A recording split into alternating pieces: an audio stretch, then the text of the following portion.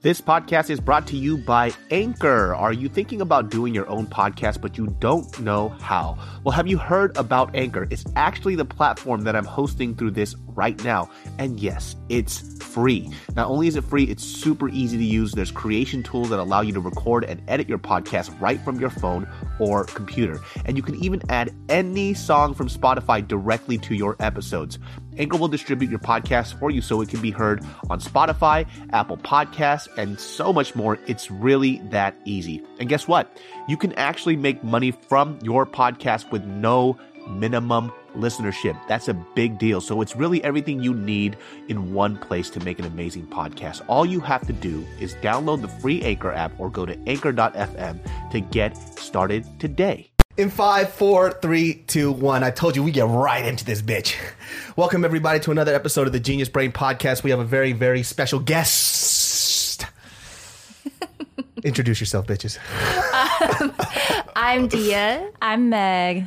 We are Meg and Dia. We are sisters because someone thought we were a couple yesterday. Oh, really?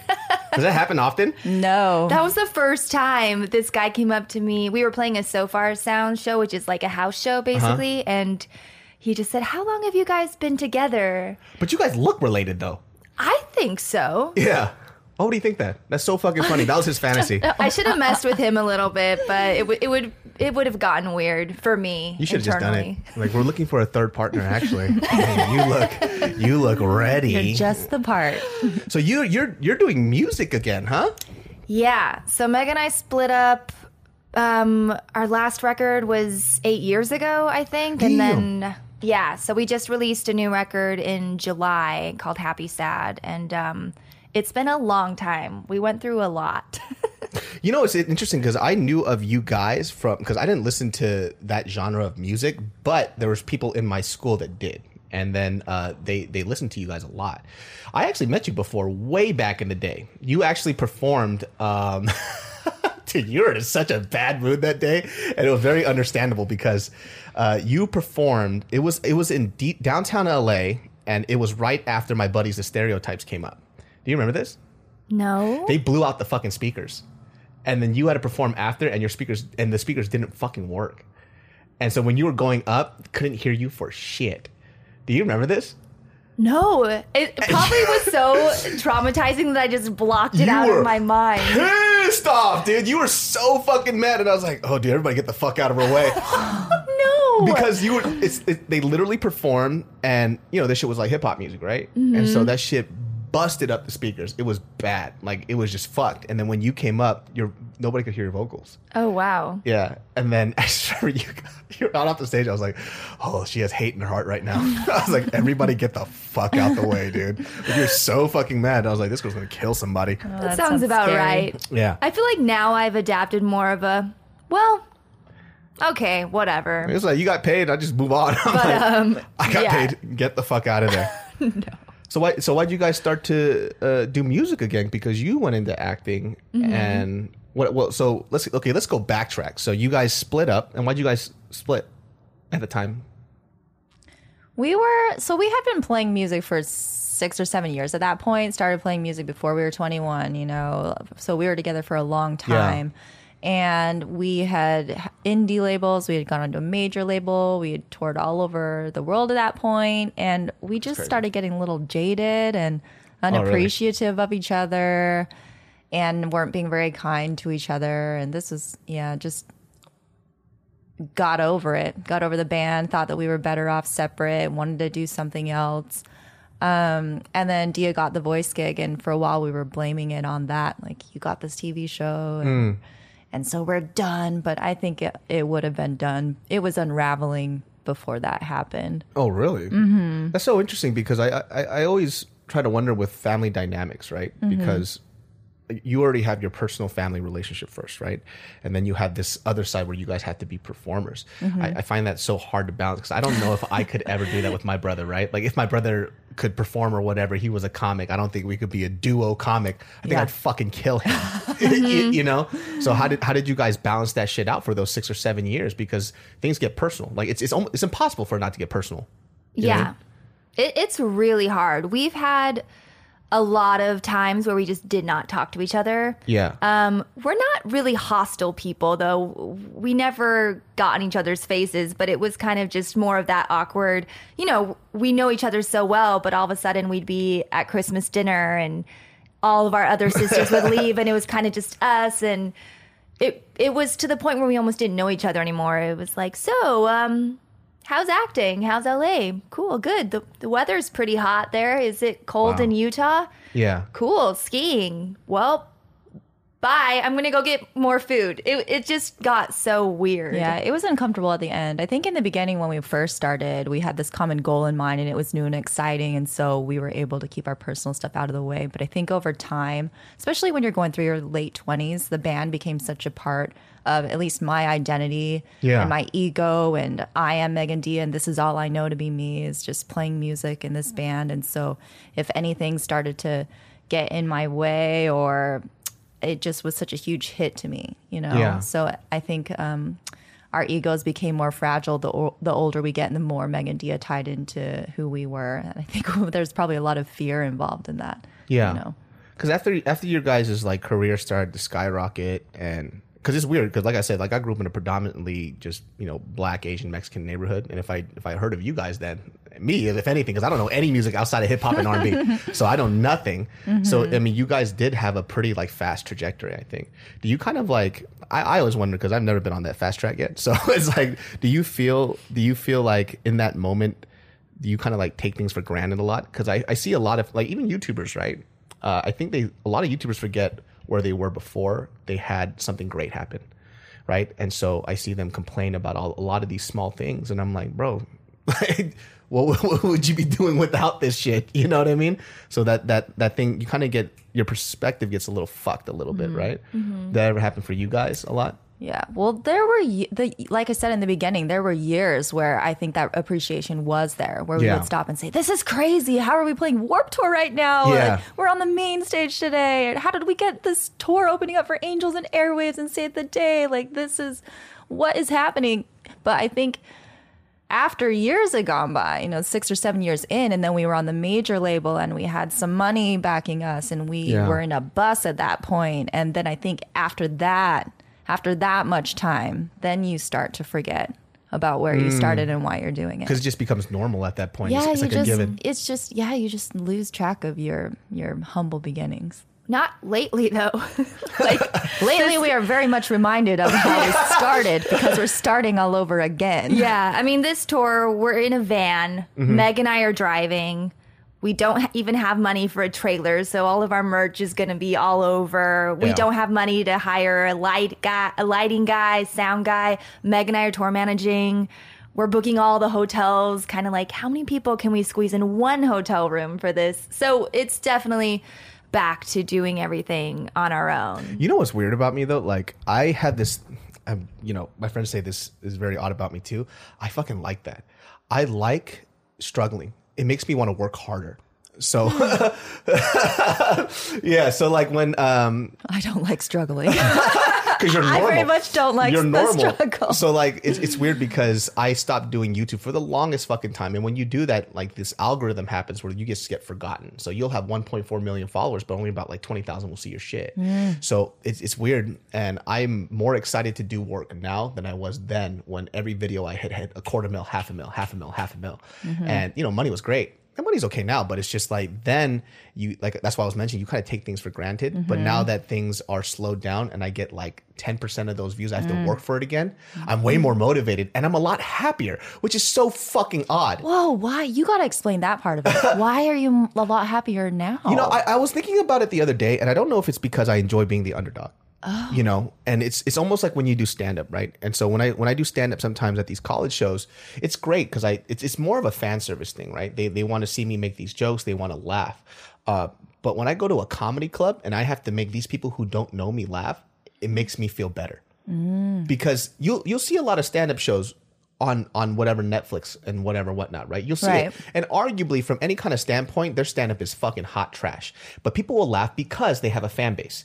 So if they perform that at a random club, would they get laughs? I'm not fucking sure. So that is the part that keeps me really excited, where I have to figure out a way to be entertaining without the fact that people just expect to laugh anyways. Okay. Right. So it's that weird type of motivation. It's terrible business model, by the way. It's a terrible, terrible business model. Like when people see you have a certain amount of success and you just throw it away just because you feel like things are just given to you. It's kind of dumb when you really think about it like that. But this is that same type of excitement that I had when I first started doing stand-up.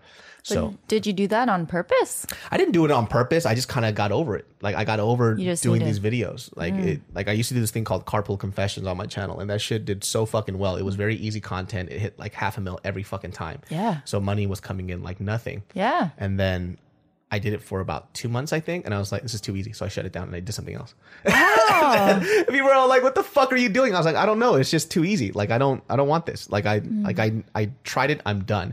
Even like when I did a film, I did it once and now it's hard for me to do another one. Really? Yeah. Cause I kind of checked it off the list. So it's like, oh, good. I'll move on and I'll try something else now. Like it's hard for me to, I don't need to continue to do something. If I know I can do it once, then I kind of start to fall off a little bit because I don't care about it as much anymore.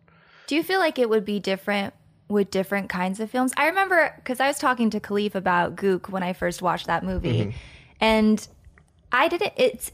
You're a very broad human because I think somebody can be introduced to you by one thing. Like I knew you for comedy and stand-up comedy and your videos, and then all of a sudden I watch Gook and, you know, I've been in acting class for years and years and years, and then I watch your performance and I'm not just trying to blow smoke up your ass. It was amazing. Oh, thank you. The movie was great. And then also I was like, he sings and you sing really well. Oh, so then you're a singer. And then I was telling Meg on the way here, I was like, David's kind of like who I would be in another life because I love matcha. So I would own Sip. I would own my own ice cream shop. And then I would be in this amazing indie movie and a singer. I'm like, we are the same person, but you do all these different things. I mean, how do you balance that? And even with Gook, like, that was such a specific movie. Yeah. What if you got something that required such a different skill set of you? I mean, I just don't think I care about failing. That's why. Like, I just don't give a fuck. This is one of those really... About filming? About anything. If I fucking fail, I fail. Who the fuck cares, right? Because that's just something I had to learn. And I talked about this on the last podcast, and it started when I was really young. I used to be very scared of everything. My dad hated that about me. He fucking hated that about me. He hated the fact that I couldn't go up and order my own food at a fucking McDonald's because I was so scared of interacting with people. And my dad hated that. He used to fucking beat my ass because I just was such a timid little kid. I just would not interact with human beings. Like, I liked talking. I was a class clown, but that was just a way for me to try to divert my nervousness, right? And after a while, I think I honestly say it has to start. It's probably started really around like my junior year of high school. And then from then on, it just got better and better and better. And then, so my junior year of high school, when I was younger, I was so scared of like people's perception of me, right? I didn't join choir till I was a senior, and I wanted to join choir when I was a freshman. That is so surprising to hear. Yeah. So I just didn't want to do it because I was scared of what people thought about me. I didn't want my friends to call me a bitch. They did, you know, but senior year, who the fuck cares? I'm leaving anyways, right? I'm going to leave. I'm going to go to college. Fuck all you guys. And in that moment, my senior year of high school was the happiest that I ever was in my 4 years of high school because I didn't care. I just didn't care anymore. I figured out how to study. I figured out how to read a fucking book. You know what I mean? And when I started clicking these things together, I just started trying to implement that every fucking day. And so now it's just evolved into something where I try it out. And if it doesn't work, it doesn't fucking work. This podcast, everybody told me not to do it. They were like, don't do a podcast. You're going to kill your channel. I killed my channel. But this podcast does better than my channel now. It was a big fucking risk. The first few months, there wasn't a single cent coming to this channel. And I had to go without like 3 or 4 months with no income, you know, but I'd rather figure out what happens if I fail than if I don't do it.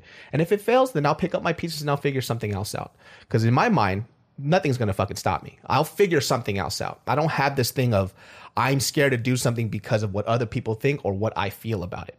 So I like, for example, I had a relative that graduated college. He graduated and he didn't, this is something that I hate. He didn't want to take a part-time job because he thought he was above it. That mentality pisses me off a lot Because for me, I'll take anything. If I don't have something, I will do whatever I can to have that. So if there's like a certain level of life that I wanted to achieve, right? Let's say I needed to make like 7 or 8 grand to live a certain life, right? I would work 7 jobs just to get that because that's the situation I put myself in. Like for somebody like that, he says, I'm above driving for Uber. I'm above doing this stuff because I am this type of human being. You don't really get anywhere. So for me, I just don't care about failing. I'll do anything I can to get to what I want. But once I get it, I shift a lot. So that's it's not something I suggest people do, but it's just what makes me happy, right? So once I did Gook, it's very hard for me to try to work on another film now. I'm trying my best, but I'm not inspired to. It's I start writing and then I stop. I start writing and then I stop. Yeah. When it wasn't like that for that film. You know? But I feel like for you, you're such a entrepreneur and your own person that I feel like sometimes when you are the type of person that I would imagine would be in a movie that you were a large part of the creative process. Oh, for sure. Because I was talking to Khalif about auditioning and he was telling me about when you were going in for auditions and stuff. And thinking about you going into an audition room, just, I don't know you very well, to be honest, personally. Yeah. Even though I hear about you a lot. And I see your videos and stuff, but just thinking about you going into an audition process, because I'm the opposite of you in that sense. And I mean, I actually want to talk to you more about how you can overcome that fear, because I care so much what people think about me. And I get so nervous of performing. Even my singing teacher the other day was telling me about this beta blocker that some of her students are on that kind of help calm your nerves. And I went and talked to my doctor about this, because I get so much anxiety, and she said just because of my body and different things, I can't take it. But that's to the point. But when I go into an audition, I'm like, oh my God, please like me. And then I sit in the waiting room and I see somebody that is like way better than me in all these different ways in my brain. I'm like, this person's prettier, they're skinnier, they're taller, they're more Korean looking, they're less Korean looking, they're whatever. And I just go crazy in my head. But I was like thinking about you in an audition room, and I'm like, David wouldn't care, and he wouldn't. Oh, I absolutely do not care. Like if somebody was like, do it this way, and you didn't like that, if the casting director says, do it a little bit like this, and I don't really feel like it fits the character, the story, I'll just say, okay, well, I want to make sure okay, let's do it. But I could just see you being like, no, this is the way I see this person. And I want to be more like how, if you said that switch in senior year, like what, was it a moment? Was it an event that happened, or was it kind of the span of you always kind of just, I'm going to take another risk and I'm going to.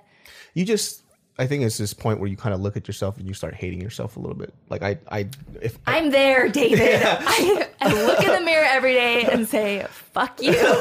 It's, life is very short, and, where I grew up too, I grew around a lot of fucking thugs and a bunch of losers, and I'm already past what I think that I was already capable of when I was younger, which is crazy, right? So I had a conversation with my fiance. She goes, so what are your goals? I was like, personal goals. I was like, to be honest with you, I don't know. Like I guess I have an overarching goal, which is just to be happy. And I do whatever I can to fill that.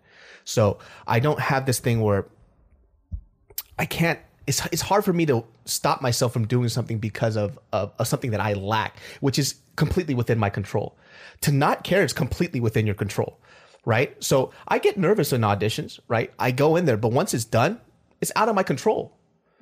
It's a problem for me when people try to control things that you cannot control. No matter what you fucking do, you cannot control it. So what's the whole point in wasting your time thinking about it? Nothing is going to happen. It's the same advice that I give to these guys who are afraid to approach women. They go, well, what happens? Nothing's going to happen. You're not going to fucking die, dude. She's going to say no. You might cry a little bit, but you'll fucking live. Go for another one.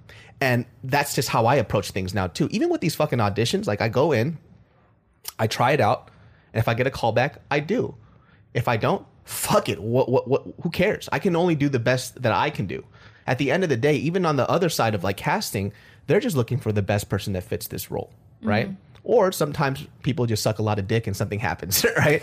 And, even with acting too, like I always say this, it's really something that's completely out of your control. It's something that's out of the casting director's control. It's really about who has the fucking money, right? Mm-hmm. So even this, when I started, after I did Gook, I got to speak to a lot of execs. And what I really found out just from talking to people constantly and getting drinks with them is that the casting directors just open the door like this. And that's as far as they can get it. Other than that, it's in everybody else's hands. The director depends on how much power the director has, who the director is. If it's not them, then it'll be up to the network. Does the network like you enough, right? Do they want to put their money behind you? Sometimes, and I say about, in my personal opinion, from what I've seen and what I've heard, 70% of the time, they've already casted who they want. You are the backup to the backup. Mm-hmm. So you already have the chip stacked against you. And in your case, specifically because you're an actor, that's also the life that you chose. So if you're choosing this fucking life, you have to expect that out of everything that's going to happen. I always tell people with acting, it's like going into a fucking job interview fucking 12 times a week for the rest of your fucking life and having every person tell you that you're not good enough. Yeah. You know? That sounds pretty accurate. You know what I mean? And sometimes these casting directors don't even tell you what you did wrong, and you just have to mull over it at home. Just, God, what did I do wrong? You don't fucking know. Some of these casters, they won't even fucking tell you. That's how I feel when I get rejected from clubs. Like, are you on the list? Yeah. No. Okay, go. Meg went to Did Berlin. I not dress right? Do I need to wear more kink? What did I do? Yeah, Meg couldn't get into any clubs in Berlin when she went on a solo trip. I didn't get into one club. It's called Berghain. It's Okay. notoriously famous for not getting in. Mm-hmm. But yeah, that's how my experience You went. just had to wear like saran wrap as a dress, and you You would be really fine. do. I literally saw so many nipples in that line, like male and female nipples with clothes like around them, but the nipples were just up. completely Yeah, exposed. Yes. They just took their dress and wrapped it it around their was tits. yeah, and they there's a just- lot of that. Well, you had plenty of time while waiting in line to fix your shirt I in was like, some way. does anybody have some scissors? Anyone? Scissors anywhere. Just cut the nipple area off real quick, and then just have Just them a little fucking bit, poke like, out, It'll dude. be fine. Dude, getting into clubs though, it's pretty easy for a girl though. That's what I thought. I'm a female. Done. Yeah. No. So just like casting, Meg was It's walking not. away from the club just wondering, What did I was do? I too tall? What was it? I wonder if you just slowly started bringing your dress down, that rope would have just opened up slowly. It's just the amount of nipple you show, it just opens up Just wider saying, and my wider. skirt was like going higher, and then I was like, "This is ridiculous." Like, I'm just gonna go get a kebab and sleep. I haven't been to a fucking club in like 3 or 4 years. I have been to maybe 3 clubs in my entire oh, life. really? But I was in Berlin. Yeah. And Berlin is the place where the club starts at Friday morning and goes till Sunday night. So I went at Sunday at 11 a.m. like at the end of the club, like the party. And they still wouldn't let you in. Still wouldn't let me in. That's a self-esteem destroyer right there, huh? Oh man, I left and I was like, I feel so rejected. I'm so rejected. That's Oh fucking funny. my self-worth just with that bouncer. That's so fucking funny.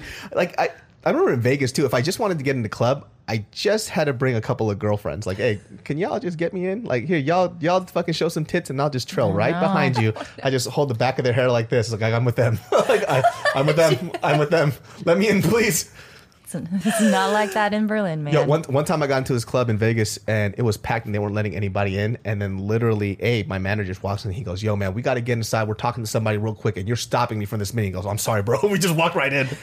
He fucking did it. I was like, that's fucking amazing. Wow. How did you do that? He just made it seem like it was fucking important and he was an important person. And it was great. Wow. I guess you just have to make them feel like they're making a huge mistake to not let you in. Yeah, exactly. Or just start coughing in their face and say you have some kind of crazy venereal disease. That's what I'll do. I got fucking insane AIDS, dude. And I'll just cough in their face and just walk in. But you guys are going on tour soon this week? Yeah, we leave in 2 days for our first show's in Salt Lake City, where we're from. We're from Utah. Hey. And then LA, we play New York, Boston, and it's our first tour in a while. And our first practice was an embarrassment. Why? Meg and I were just Don't like, tell the people. we need to play. The biggest thing was playing together as a team. Like we just practiced alone in our room all the time. And Meg's living in Utah, and I'm here, and we weren't really listening to each other or paying attention to each other. So it was. I don't know. And playing live is such a different animal. Are you going to play live more? I haven't done anything live in like 5 or 6 years. It's been a long Really? fucking time. But Because you're starting up music again. yeah, that's just for fun though. Like it's fun. But like I don't know if the whole live aspect is the most difficult thing fucking ever. Because I mean, first of all, just if you guys don't do music out there, singing live, singing in your room, and singing on a fucking mic are 3 different fucking things. Oh my gosh, yes. Recording is the most annoying thing I've ever done in my life. I get pissed. Like my buddy and I, Z, we do music together. He just sees me get off mic, go, fucking bitch, right? Because I could hear every fucking note that's flat or sharp, and it bothers me. And my timing is always off because I haven't recorded on a mic in ages, and I can't get the fucking timing down, and I get frustrated and I get mad. Then it gets worse and worse and worse. So live performances are even way worse because you just have so much shit to think about, dude. I don't know how you guys do that shit. It's a lot, and there's so many things outside of your control, like the sound is a major thing, or something goes wrong with the tracks or the instruments, or you drank too much the day before, or whatever it is. You really just have to be careful. And it really depends on who you hire as your bandmates too. How good are they? Like if they fucking suck ass, you're fucked. Specifically if your drummer fucking sucks. Like, my God, dude.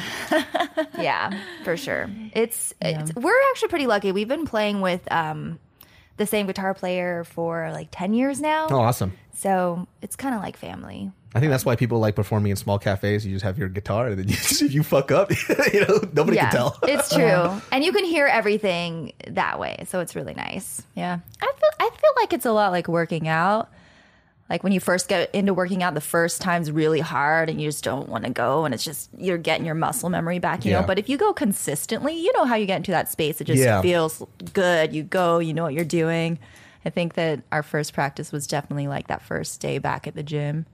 But then the second one is a little better, and the third one's a little better, and like pretty soon, eventually you hit the groove, and then you're finally where you want to be on the last day of tour. Yeah, and it's that one good performance. Record that one, please. And then tour's over, and then you're like, but I got it now. Yeah, like I'm good now. Let's do it again, guys. I figured everything out finally. It's kind of cool though. Like I think. Hello, everyone. This podcast is brought to you by Keeps. My friends out there, my male friends out there, are you worried about male pattern baldness? Are you worried about balding too fast, too soon? Or maybe it's already struck you a little bit. Well, guess what? I got the solution for your life. We're talking about Keeps, baby. Well, let me give you some factoids real quick about Keeps and male pattern baldness, just to put this in perspective.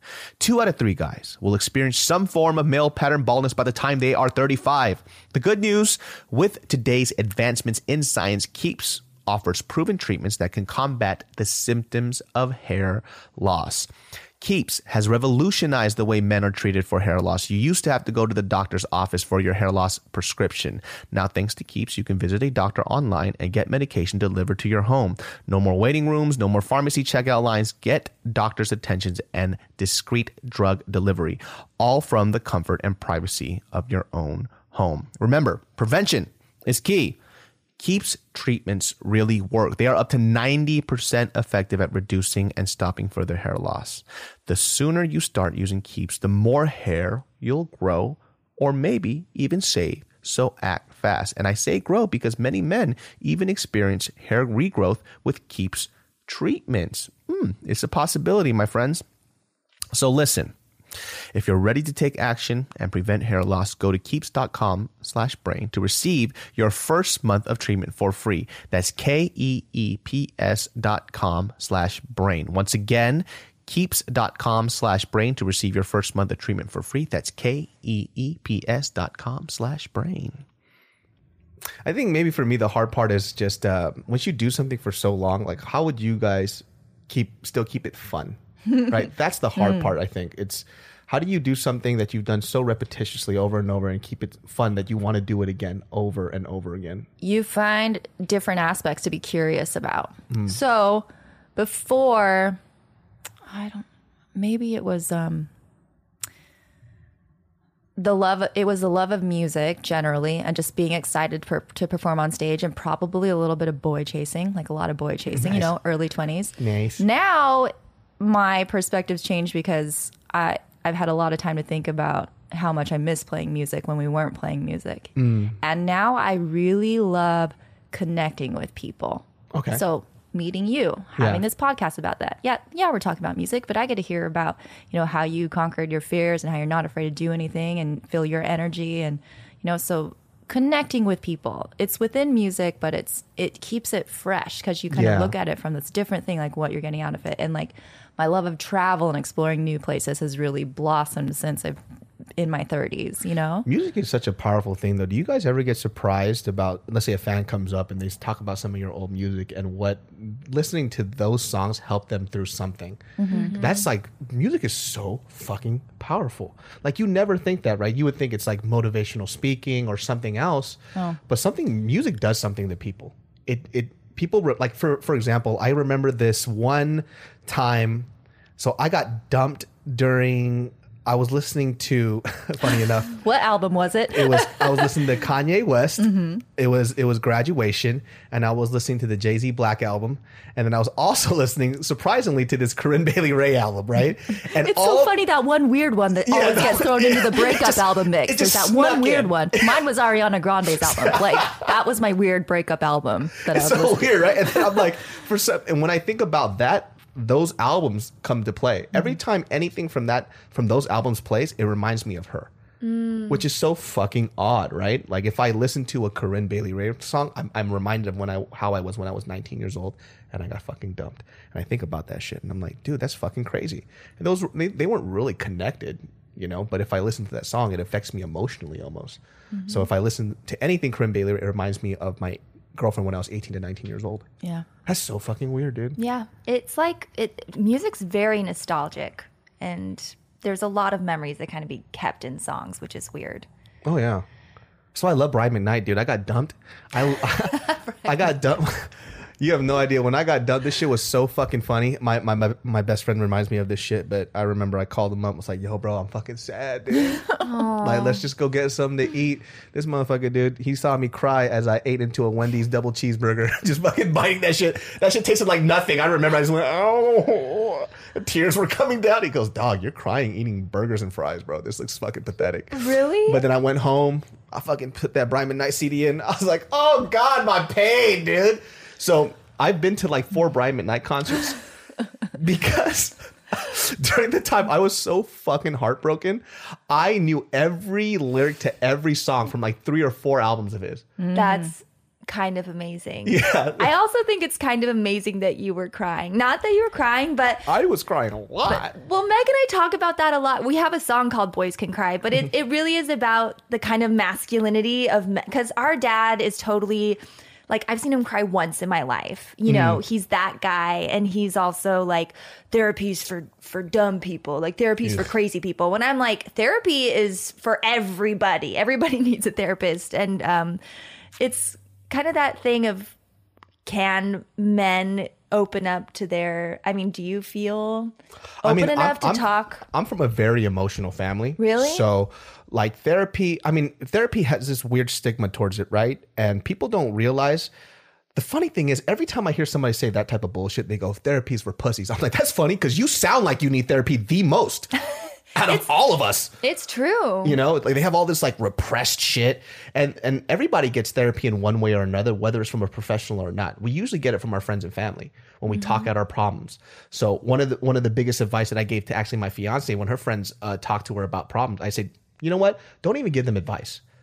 I think people are smart enough to figure out their own problems. They just need somebody to bounce their ideas off of. So, for example, her friend went through this whole thing with her boyfriend and their breakup. And, you know, when she was first talking to her on the phone, she goes, oh, yeah, he's such an asshole, blah, blah. I was like, stop. Don't say that. You don't need to say that. What you need to do is just listen to her and ask her questions. And she can figure it out herself because I met her friend. She's very intelligent.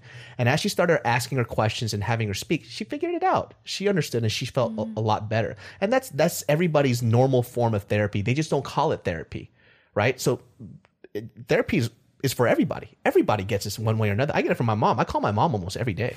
So we talk on the phone, we talk about problems. Usually I find out that I'm wrong. But then, so like whenever Mariel will piss me off, I call my mom. I'm like, you know what she did? She did this. She goes, maybe you could have done it this way. I'm like, fuck, I shouldn't have called you. I'm like, God damn it, I'm wrong. And I just hang up the phone. Yeah. But yeah, I mean, I came from a very emotional family. Like I said, I call my mom every day. You know, we talk on the phone. If I'm in the car, she's the first person that I call. Oh, that's so nice. Yeah. So we have, I call her because she's really fun to talk to. She's really, really fun. And it's like my therapy almost, I guess. Like, Let me ask you, if you're working something out, do you think that there's a point where you should not call your mom or talk to a friend and try to like work it through yourself? Like, when is the time to ask for support, and when is the time to be like, I got this? You know? I don't even think about that. If I feel like I should talk to somebody, I just talk to them. I don't have that thing in between. It gets me in trouble a lot. You know, I'm learning to like maybe hold back some of my thoughts, but I just feel like if I add something else to think about, it stresses me out. That's why sometimes, like a majority of the time, I don't give a fuck about what I wear, because that's another thing for me to think about. It's another fucking thing. I gotta wake up, see if I got eye boogers in my eyes and shit, and do all this other stuff. So Mariel too, she goes, one time, it just came out of nowhere. She goes, you never look into a mirror. I'm like, what do you mean? She goes, whenever we leave, you don't check to see if your hair's nice. You don't check to see your clothes. She goes, you just get up and you walk out. And because I stopped caring. Specifically as a comic too. Who the fuck cares what I look like? I'm just supposed to be funny. I'm just supposed to have something to say.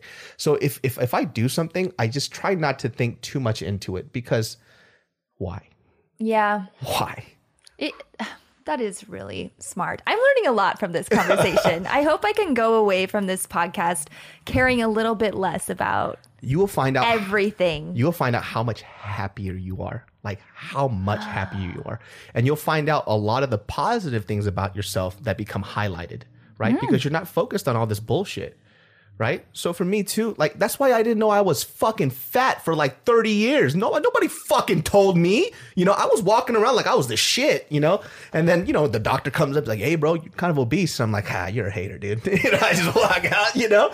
And I found out just through health problems. And, you know, Mariel, she told me I was fat. And I was like, she might have something to this, you know? You look awesome. Well, thank you. You know, I didn't. You have an ouchie. I know, from I can't look at blood. Meg can't look at blood either. She sees it, she'll straight up pass out. Oh, it's okay. It's not bleeding anymore. But it is a badass cut. It's like from fighting. Yeah, but this is okay too. I'm okay with this. This makes me feel like I did something today. Yeah, this is awesome. But yeah, it's just, I think that's like the general thing, is just stop caring so much about stuff that doesn't really matter. Who cares? Like, even when you guys perform too, have fucking fun at the end of the day. And I'll tell you this. Here's some other perspective. I go to these shows sometimes and I'm sent to judge talent contests. Some of the most terrible musicians I've ever heard in my life, but they play like they're the best shit on earth. Yeah. Let me tell you this fucking story. Okay. I was out in Buffalo, New York, right? Shout out to Buffalo, New York. You guys have some of the most untalented people on earth. I went to this talent show, right? We've been to Buffalo. Yeah, I went to this Great Wings, by the way. They fucking this kid comes up. He's like a Chinese international student, and I fucking love this kid. And I told the story on this podcast before, but I love this kid so much that because he made me laugh. His performance was so fucking funny. So he had this guitar. He goes up and he sings this Lady Gaga song in a thick Chinese accent. I was cracking up. I was literally dying so hard in the front. I was grabbing everybody like, yo, this guy's fucking funny. The talent show is done. I'm supposed to give everybody a score from 1 to 10. I give this motherfucker a 10. Everybody looks at me and they go, are you serious? I'm like, what do you mean? He was fucking killing it. He had me dying. He goes, dude, he was serious and you laughed in his face through his whole set. I was mortified.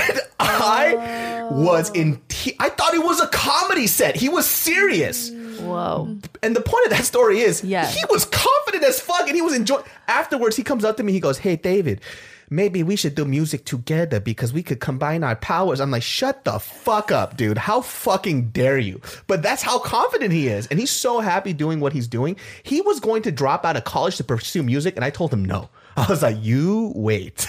Like, finish your engineering degree and then have some fun with the music and see what happens. Because he was going to throw his fucking life away. But if somebody like that can enjoy what he's doing and pursue it with that type of passion, and you guys already have the skills, talent, and the fucking the experience, then, you know, what's there really to worry about at that point? I mean, there is something pretty amazing about watching somebody go up and just not give a fuck. Oh, yeah. Like, that has never been... But I mean, for you, okay, music... If you have a bad song, generally, I mean, I have had some things thrown at me on stage, not gonna lie. But generally people kind of will just look at their phone and get over you. But with stand-up, it's an immediate reaction. I mean, how... Oh, I've done sets where people were dead silent. So what do you kind of shut down in your brain? Do the bad I call them the bad voices that come in like, you suck, you're a loser, like jump off a cliff. Right? Oh, I'm a sick fuck. I go, man, these people have no sense of humor. But that's what you do as stand-up comics is you'll do these jokes. Some of them will hit, some of them won't. Then you have to go back and work your set. They're all testers. So you go, that's still a funny joke. They didn't laugh. It's probably because of the way that I said it or the way I did something. The same thing with music. It's like there was something off about this set. This is how the song is, and I don't think, there's something wrong with this. And then you have to rework it again, rework it. And that's the same mentality I have with stand-up. I do a joke. Sometimes people boo. Sometimes people, they're not feeling it. But I'm like, no, this joke is fucking funny. I know it is. But what am I doing wrong? And I find out the timing was off. Where I placed it was off. The setup was off. And I work it again, and it kills a fucking room. You can't really control what how other people feel about your shit. I'm just trying to control what I can. And if you go up and it bombs again, then maybe you're wrong. Maybe it wasn't that funny. Then you go ask then I go ask my comic friends. I'm like, hey, what do you think about this joke? And they go, I'm like, okay, it was a bad joke. Okay, they do have a good sense of humor. I fucking suck. And I just cross it out and I move on. Yeah. It's all mentality at a certain point. And I'm not saying that I don't fucking have doubts and shit and I don't have like the bad voice in my head. I just have to tell that guy to shut the fuck up constantly. All the time. Yeah. Even with putting up content on my YouTube, I stopped doing content because I got it in my head that this was too easy for me and I deserve to do things that are better and bigger, right? So I stopped doing this whole YouTube thing and I was like, no, I could take this and make something else. Which I did. I did Gook. I did it. But I kind of neglected something that I enjoyed because I thought that I could do something bigger and better than that. But I did enjoy it. I really did. And I kind of forgot the reason why I started doing comedy in the first place. I started doing comedy and not music because I liked the way that comedy connected with people versus the way my music did. Because with comedy, like sometimes people would say I was having the worst fucking day and you made me laugh and it changed my life around. And I was like, cool, I'm going to do comedy for that reason. I get that. And I forgot it, We were, I was reading Dia some of our Instagram messages yesterday. And it was just really, it just makes you feel good. It makes you remember why you're doing it in the first place. So for sure. I mean, it's amazing, man, when somebody comes up. Like, for example, I remember I had this show out in Denver, and this is during the time I was trying to lose weight before. And the reason why I did this it was called Funny Fat Fit, was because a lot of kids were connecting me to their being overweight and they were okay with it. I wasn't okay with being overweight. It was just what I was. I was just like, I'm just a fat guy, whatever, fuck it. Like, I didn't care so much. And so I was like, okay, well, let me just try to change people's perspective around. And I started doing this Funny Fat Fit thing. And when I was in Denver, there was this kid that came up and he was super nervous, couldn't really look me in the eye, very, very overweight. And he was like looking down at the floor, voice was shaking and stuff. And he was like, yo, I'm going to try to lose weight because you did this whole Funny Fat Fit thing or whatever. And I was like, oh, cool. And then he told me, he goes, this is the first time I actually left my room in a few months. And the reason why is because he was in that theater when Batman was playing and the shooter came in and then just started spraying on people. He was in there and he survived. And that was the first time he left his room since that happened, just to come to the show to see me. So I gave him a hug, embraced him, whatever. So I did a show in Denver again the next year. This other kid comes up to me, just happy as fuck, super forward, just fit as fuck, right? Kid comes up. He goes, yo, do you remember me? And I'm like, nah, I don't know who you are. He goes, I was that kid that came up to you last time and watching Funny Fat Fit, I lost all this weight and I gained my confidence back. Fucking blew my mind. I didn't know. And I got a little pissed because like, how did you lose more weight than me, bro? Like, you stupid son of a bitch, But those are the reasons why I forget this is why I did this, was because even if I can't affect everybody, there are individuals that I can affect in a positive way. And so that's like the other drive that I started, creating more content. I opened up a Patreon again because, the channel stopped making money as much money as before, and I want to expand this podcast out. But the great thing about the Patreon was that it gives me that connection with people. Now I can create content specifically for them. And it motivates me again because now I have that connection. It's that same type of connection I had with that kid in Denver, Yeah. And you guys had that with your music as well. So my thing is, you guys should just go out there and have fun. Because how long are you guys going to do this for? Are you going to do it till you're 80 years old? Probably not. So while you guys can and you enjoy it, just fucking have fun. Life is short. And I don't think people really realize that. It doesn't really click in anybody's fucking head. Life is so fucking short and it's finite as fuck, Yeah. Every day we don't enjoy ourselves is a day that we lose, that we just hate our lives. I can't do that. I just can't do it. It's a waste for me. Like, why? I mean, I think when we say these things, people don't realize that you have food in your stomach, you have a roof over your head. But on top of that, you guys have a fan base. You have people. You've actually done stuff in this lifetime already in your guys' age that most people will never get to, and they wanted to do that their whole lives. And that's something to be said. I'm gonna start crying. Wow, I'm so emotional right now. It's huge. It's huge, right? So that's why I said with like Gook, I'm okay. If I die tomorrow, I'm fine. Because I got to do something that I really wanted. You guys have achieved something that nobody... I know people back at home that wanted to do music like you guys, and they couldn't do it. They couldn't. Whether it was a talent thing, whether they didn't have the dedication, or the cards just weren't stacked the right way, they just never got there. But you guys had that. Had it and still have it. So at this point, for me, how I see it for you guys, everything's a bonus. Everything's a fucking bonus now. You've achieved this much. Now everything else that you get to have is just the icing on the cake. It's a blessing to get to do what you do. I'm blessed. I'm blessed that I get to have this podcast. Like you and me, I'm getting teary, right? Because like, you're making me cry. You guys are all gonna make me cry. You're making me cry. What's happening? So it's like, I always talk about this with my mom because we grew up like so fucking poor, And oh shit. Just let it out. Yeah, just nah, it's all good. But like, we're gonna all cry. It's like it's crazy because I remember like my parents opening the store, right? And then they had like a shelf, and people don't realize how hard it was for us because we came to this country with nothing. And so I remember as a kid, we couldn't afford shelves to put like our products on. It was just like cardboard boxes, And I look at it now, and I'm like, I have a fucking apartment. Like I have all this shit. People take that shit for granted so much, and it pisses me off because I'm like, dude, you don't realize how fortunate you are, because there are people that would kill to be in your position. That's why I love doing mission trips. Mission trips helped me out a lot because when I went to on these mission trips, I really got to see how other people lived. That's why I love traveling. Yeah. Mm-hmm. Traveling puts things in such a great perspective because you always take these small things for granted, right? And I had a friend named Amanda. You know Amanda, right? Amanda asked me one time too when we went to go out to eat. She goes, why are you so happy all the time? I'm not happy all the time. I'm just grateful. I'm grateful. Like I'm just grateful that I have these fucking things. I'm grateful that I get to meet people like you. I'm grateful that I have friends. I grew up as a kid, the hardest time making friends because I was so unapologetic for who I was. Like I just couldn't change. But that's why I always tell some of these kids online is I tell them, just be yourself and you'll find the right group. You will. Eventually you will. You just have to be willing to put yourself out there. And so I just try to be grateful for the things that I have all the fucking time. I'm grateful that I have a fiance, which blows my fucking mind till this day. I'm grateful that I have just anything. Like it's crazy. Just to be an immigrant, to come to this country with parents who couldn't speak the fucking language. They have a business that's still going on right now. They raised 2 kids that aren't a bunch of thugs. They grew up in a fucking bad neighborhood. My best friend's a fucking doctor. Like that blows my fucking mind. I looked at him the other day when I went to Sacramento. I was like, do you realize you're a fucking doctor, bro? From Sacramento, California, from South Sacramento, a fucking hooded ass area. You're a fucking doctor, dude. Amazing. And I told him we're breaking stereotypes. You're a black dude that's a doctor. I'm an Asian dude that's a comedian. It all fucked up. So I think that always just helps me enjoy what I'm doing, and it kind of gets rid of this whole thing of like, why do I suck? Like why do I feel this way? Like fuck that shit. Fuck that fucking voice, man.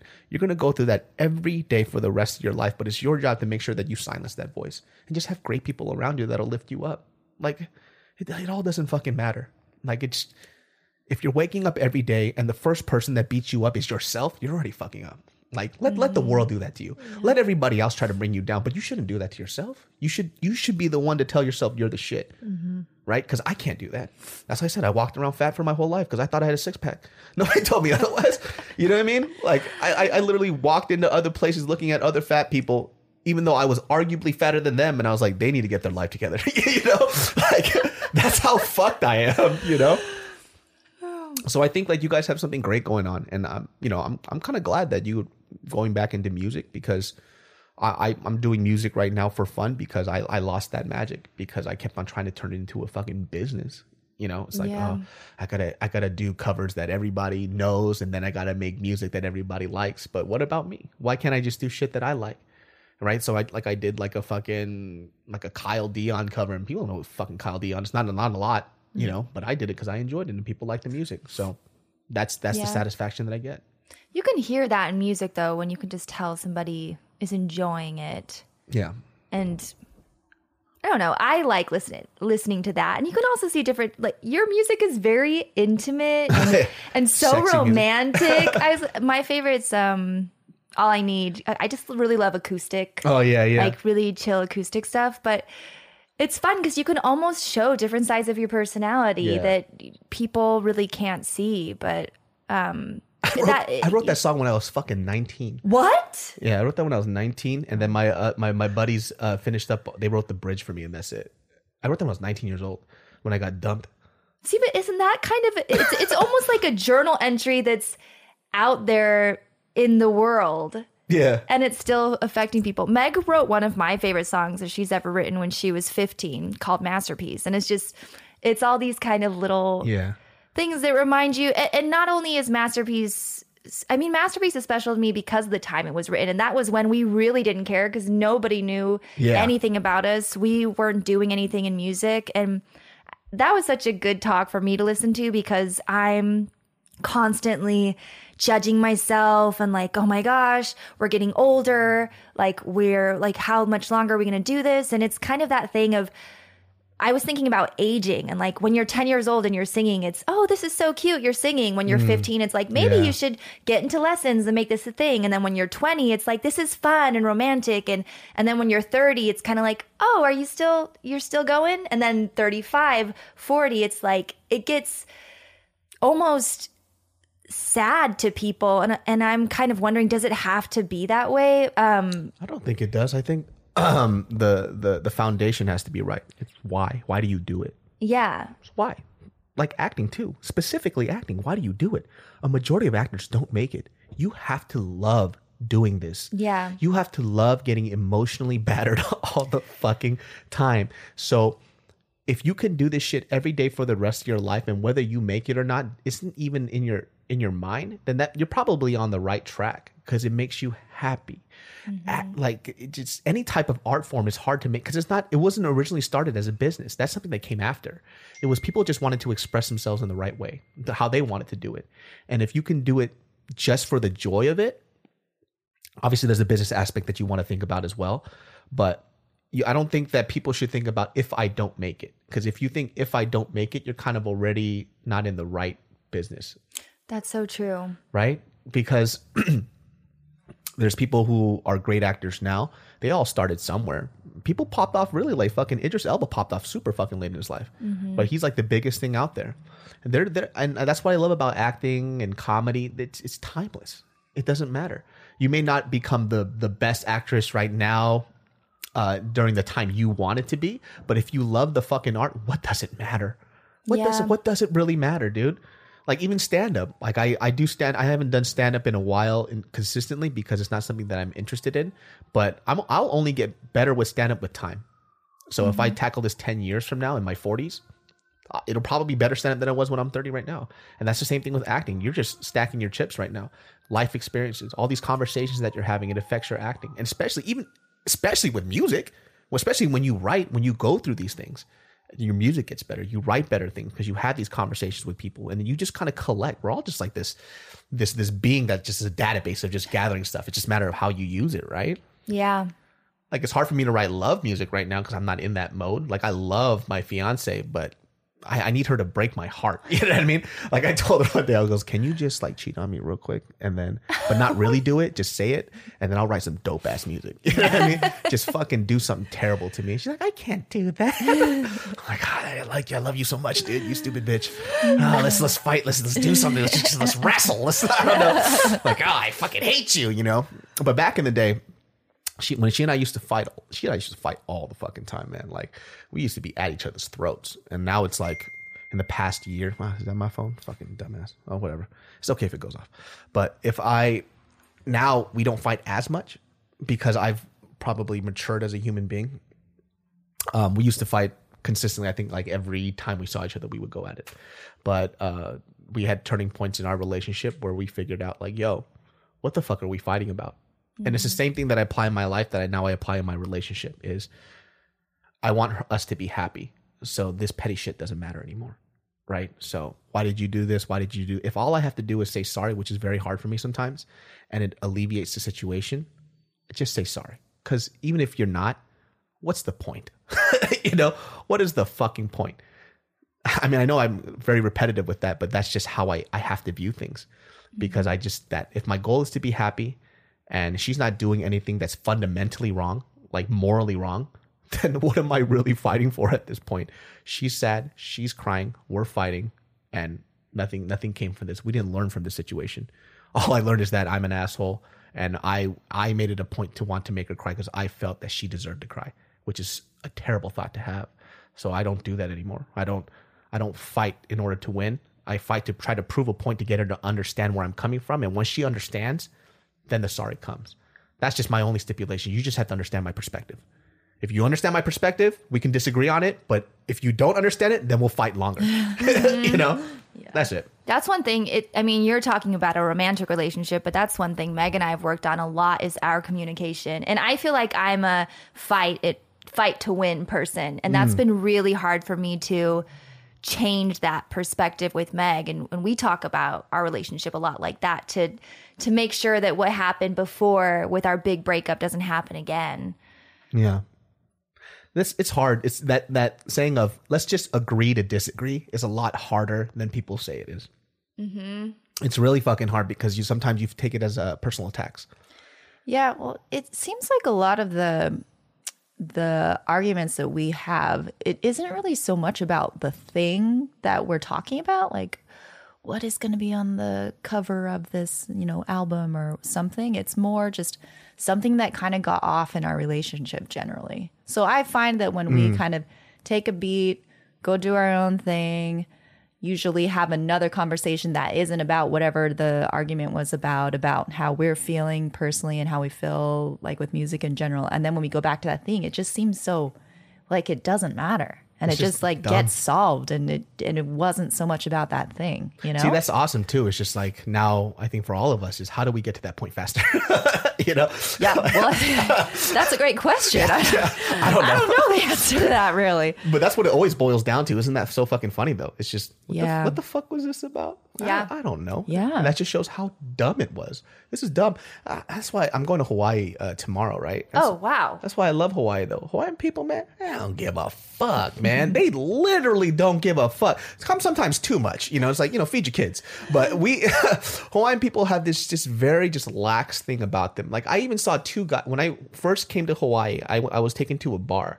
There's these two big ass mokes. Mokes are like, I don't call them like Hawaiian hillbillies, right? Just country ass dudes. These two mokes go at it, and this guy looks at him. He goes, "You got beef, bro?" Which means like, you want to fight and shit. He goes, "It's like, the fuck you looking at, bro?" They go out like, "You trying to scrap? You got beef, bro?" They go outside. They start throwing down like they were trying to murder each other. The other guy just knocked the dude on his ass and started pounding him. Got up. He goes, "You good, bro?" "Sound good. Come up. Cool." Tapped it up. They went inside and got a drink. I was shocked. I was like, my God, these fucking grizzly bears. Is this what they do in Hawaii? But I feel like that's their culture. They have a fight culture. And once they squash their beef, they go with it. They don't harbor it in their hearts and they kind of move on, which that's why I love going to Hawaii. It puts things in perspective for me. A lot of these people in Hawaii too, there's not a lot of job opportunity out there. So a lot of people work 2 jobs and they have a family. They have what they need. They chill. They respect the land. They live fucking happy, and they're not rich, except for a few people on the island. But they're happy. How do they figure it out? They don't have all the best, nicest fucking things out there. Well, how do they do it? Right? And this city fucks you up too a lot. It's a city of comparison. Yeah. You always look at what's in somebody else's pockets all the time in this fucking city. And it's annoying because I catch myself doing that shit sometimes. People don't realize that shit. I got rid of my Tesla for that reason. I got that Tesla to show people that I had money. Stupid. Dumbest idea on earth. I hate cars. I fucking hate cars. Why did I get that car? Why? So stupid. It's the dumbest thing I've ever invested in. It was because I wanted to say, and I don't know if people agree with this, but I think people buy nice things that they don't need to say, look at what I have. I'm better than you. Mm-hmm. That's what I feel. I feel like that's what having material things are. It's like, look, that's why people have those fucking Kanye West t-shirts, right? It's a white t-shirt. And they go, the only way I would have known that this was a Kanye West t-shirt was because you told me it was, you fucking loser. Right? Other than that, It's a white t-shirt, right? Yeah. But people make it a point. They're like, yo, you see when I got this shit?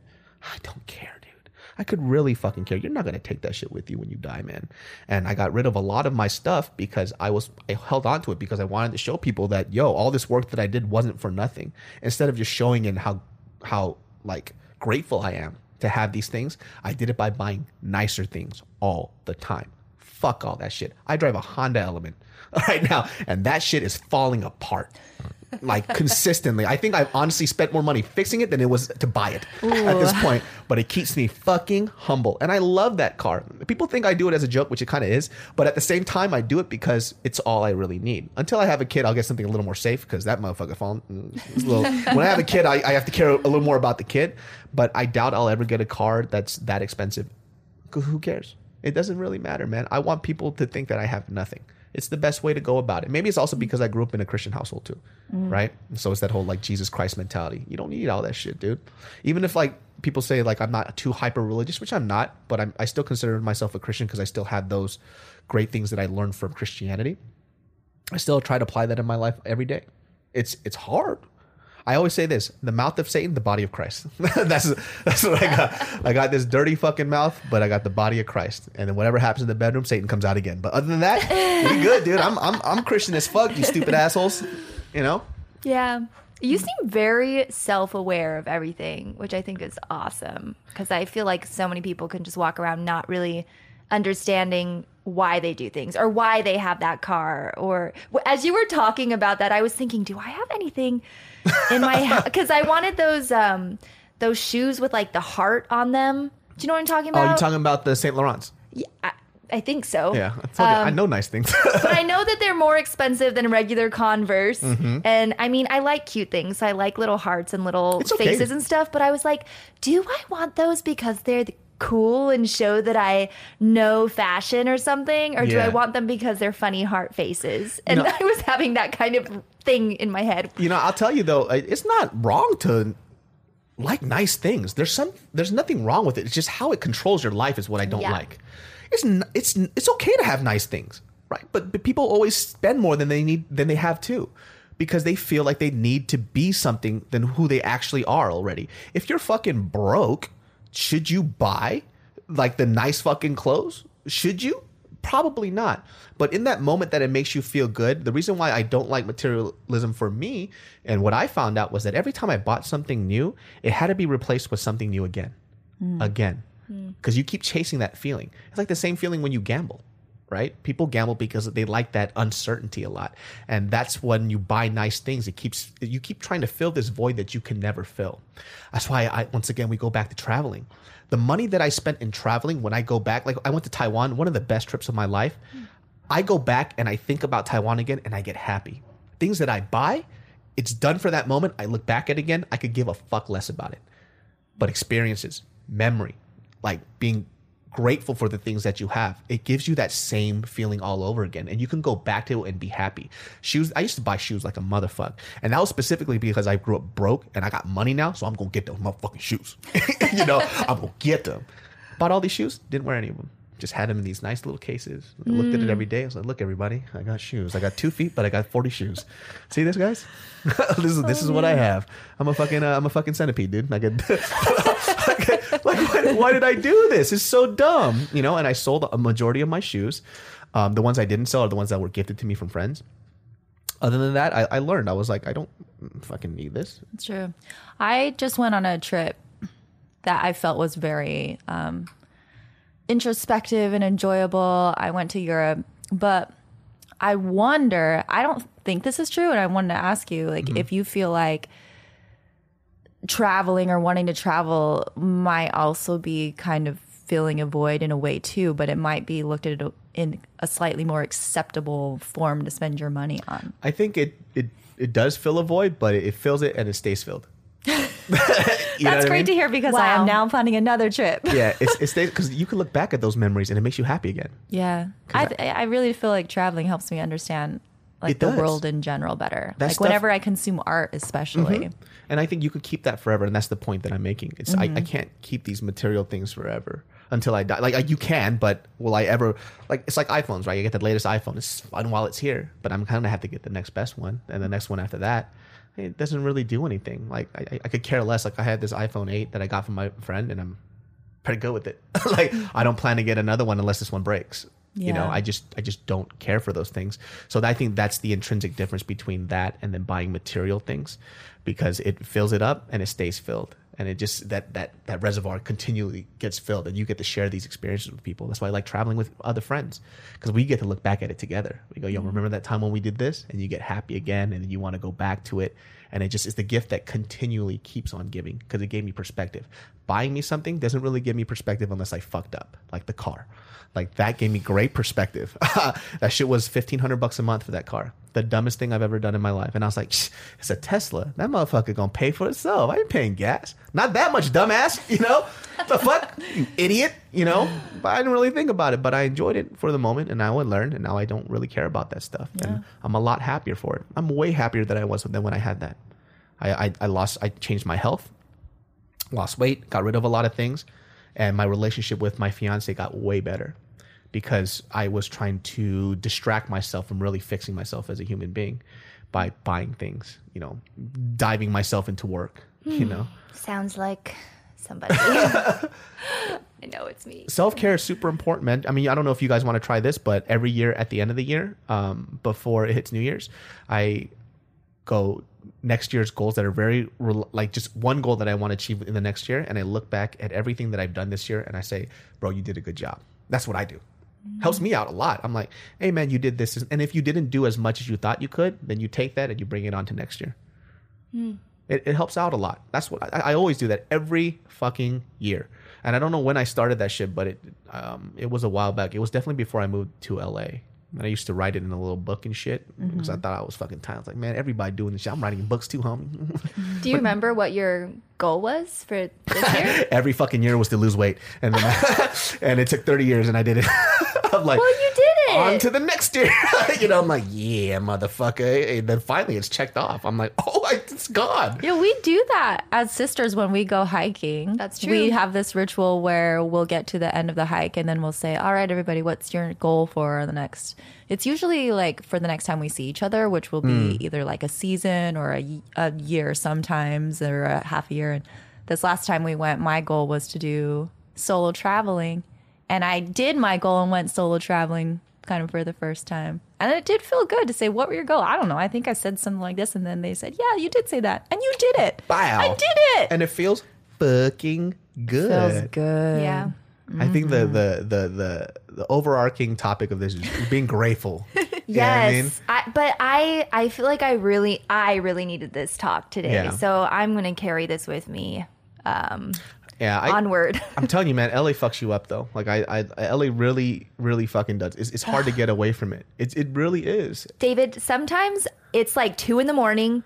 I'm down some rabbit hole of an Instagram looking at like a supermodel who's like 19 years old who has 6 packs on her arms. And I'm just like, why am I? And then all of a sudden I'm like, I'm crazy. It's 2 a.m. Who is this? How did I even get here? Why? Yeah, or you could do what I do, which is very unhealthy, but it helps me out. I'm like, her parents probably beat her though, whatever. Like, I start creating like these backstories that don't exist. I'm like, parents don't love her. Whatever, bitch. Whatever I got. Whatever, dude. She'd probably go blind in 10 years from being a dumb bitch. David. And then I move on, and I'm like, hey, I feel a lot better. It's a Korean thing though. It's called Han. We have Han, dude. And it's like this vengeance type of thing. And I'm like, oh yeah. That's how Gook started too, to be honest with you. People wouldn't cast me for shit. They wouldn't like casting fucking agents wouldn't sign me. Except for like digital media, they wouldn't send me out to auditions. I'm like, okay, I'll do my own fucking film then. Fuck you. Right? And then lo and behold, it happened. It happened a lot faster than I thought it would, but it happened. I don't know. Maybe I'm a little weird like that, but I like how you just did that and then you just did this amazing film. Because most people's first films, I did a horror film that you will never see that Khalif made like this weird meme where like my arm, like my prosthetic arm comes out that's like 1/4 the size of what my regular arm would be and just like kind of explodes. But like everybody has those weird, awkward first movie moments, and yours was just like this Sundance darling, best performance ever, incredible story. I mean, I linked it with the right people too. I mean, Justin killed it. You know, Yeah. that's all Justin right there. I just brought in my perspective and then my life story to it, and then kind of breathe life into it for my character and you know, like the black perspective. But yeah, that's what I'm saying. Like even that's why I'm like, damn, I can't believe I fucking did that. That's crazy to me. Yeah. I can't believe I even got to go to I didn't even know how big Sundance was until I went to Sundance, right? And then I was like, oh shit, I see these people in movies. Like, what are they doing here? And they're like, dude, Sundance is a fucking big deal, David. And I'm like, oh shit, all right, David. Oh, look at that motherfucker. Yeah, get on my level, bitch. Suck my nuts, motherfucker. Did you go to Sundance? No. You go to Sundance? No. You know? But, you know, even with that too, it harbored a lot of weird feelings from other friends who are actors, right? Not my good friends, but they're like, oh, you got into Sundance. It's like, do better, bitch. I don't know what to tell you. Suck my fucking nuts. Because I shouldn't have to feel bad for my accomplishments because you feel bad. Why? No, that's true. Why do I gotta feel bad? It's not like I'm really doing anything with it. You know, I think that even pisses them off even more. They're like, well, why don't you go on more auditions? Who said I wanted to be the best actor on earth? I never said that. I just said I wanted to go into Sundance and I wanted to make a film. I did what I wanted to do. You can't tell me to be happy with your fucking goals. I hit my goal. You know, people are kind of weird like that. And like I said, LA is a weird beast. It is that weird thing of, you know, if somebody does it younger, if they do it faster. My friend was telling me that somebody just moved from like the Midwest and they were kind of asking about how to get into acting. And then a month later, they book a series regular and you know, we're on like our 300th audition, our 300th no. And there is a piece of me that's like, but then on the other side, it's like they were the right person for the job. Exactly. It's not my time right now. And a big lesson that I had to learn was that when somebody gets something, they're not taking it from me. Exactly. We're all riding this wave together, and a win for one person is a win for all of us. We're all like raising the tide. And that was a big mentality shift. See, that's real positive. I don't even do that. I'm just I know like, that was a lot of positivity that's crazy, in that dude. I don't even do that. I'm just Thank like, you guys. I just do this. I go, damn, they got some terrible taste. All right, on to the next one. You know, I don't even go that far. You're really positive. I'm just like, damn, they got picked. They fucking suck, dude. And I'm like, dude, what am I gonna get then? You know, I'm gonna get something better, right? Because that person's hot fucking trash.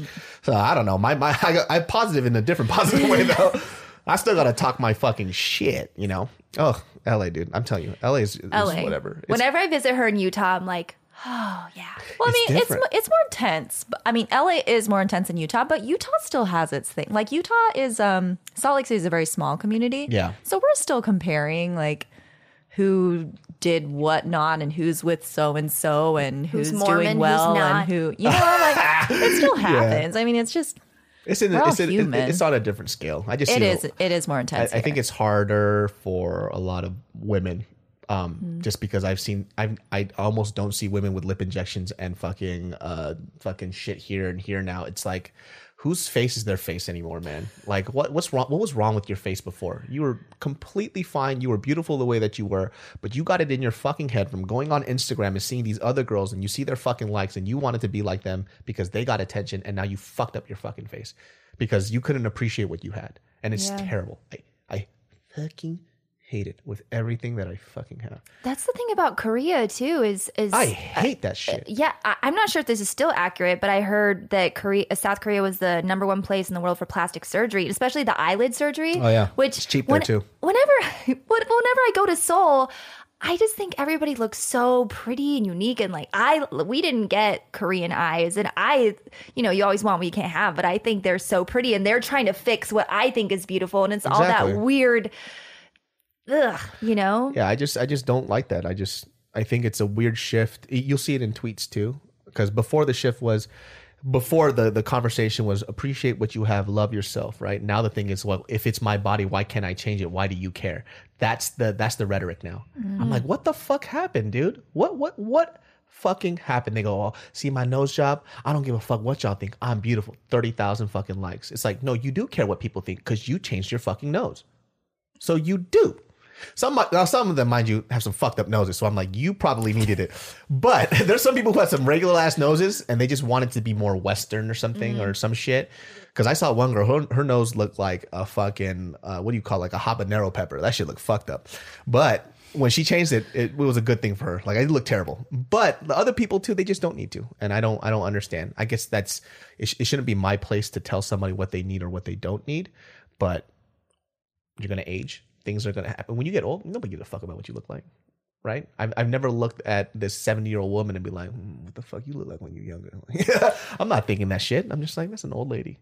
And I'm pretty sure that she lived a very fulfilling life without it. And I think that changing your physical appearance and doing all these like cosmetic surgeries, I think you're really trying to cover up an insecurity that you have that can't be fixed with a knife. That's my shit. Because a lot of the people that I know that do that, they constantly want to fix something else. Oh, I don't like this.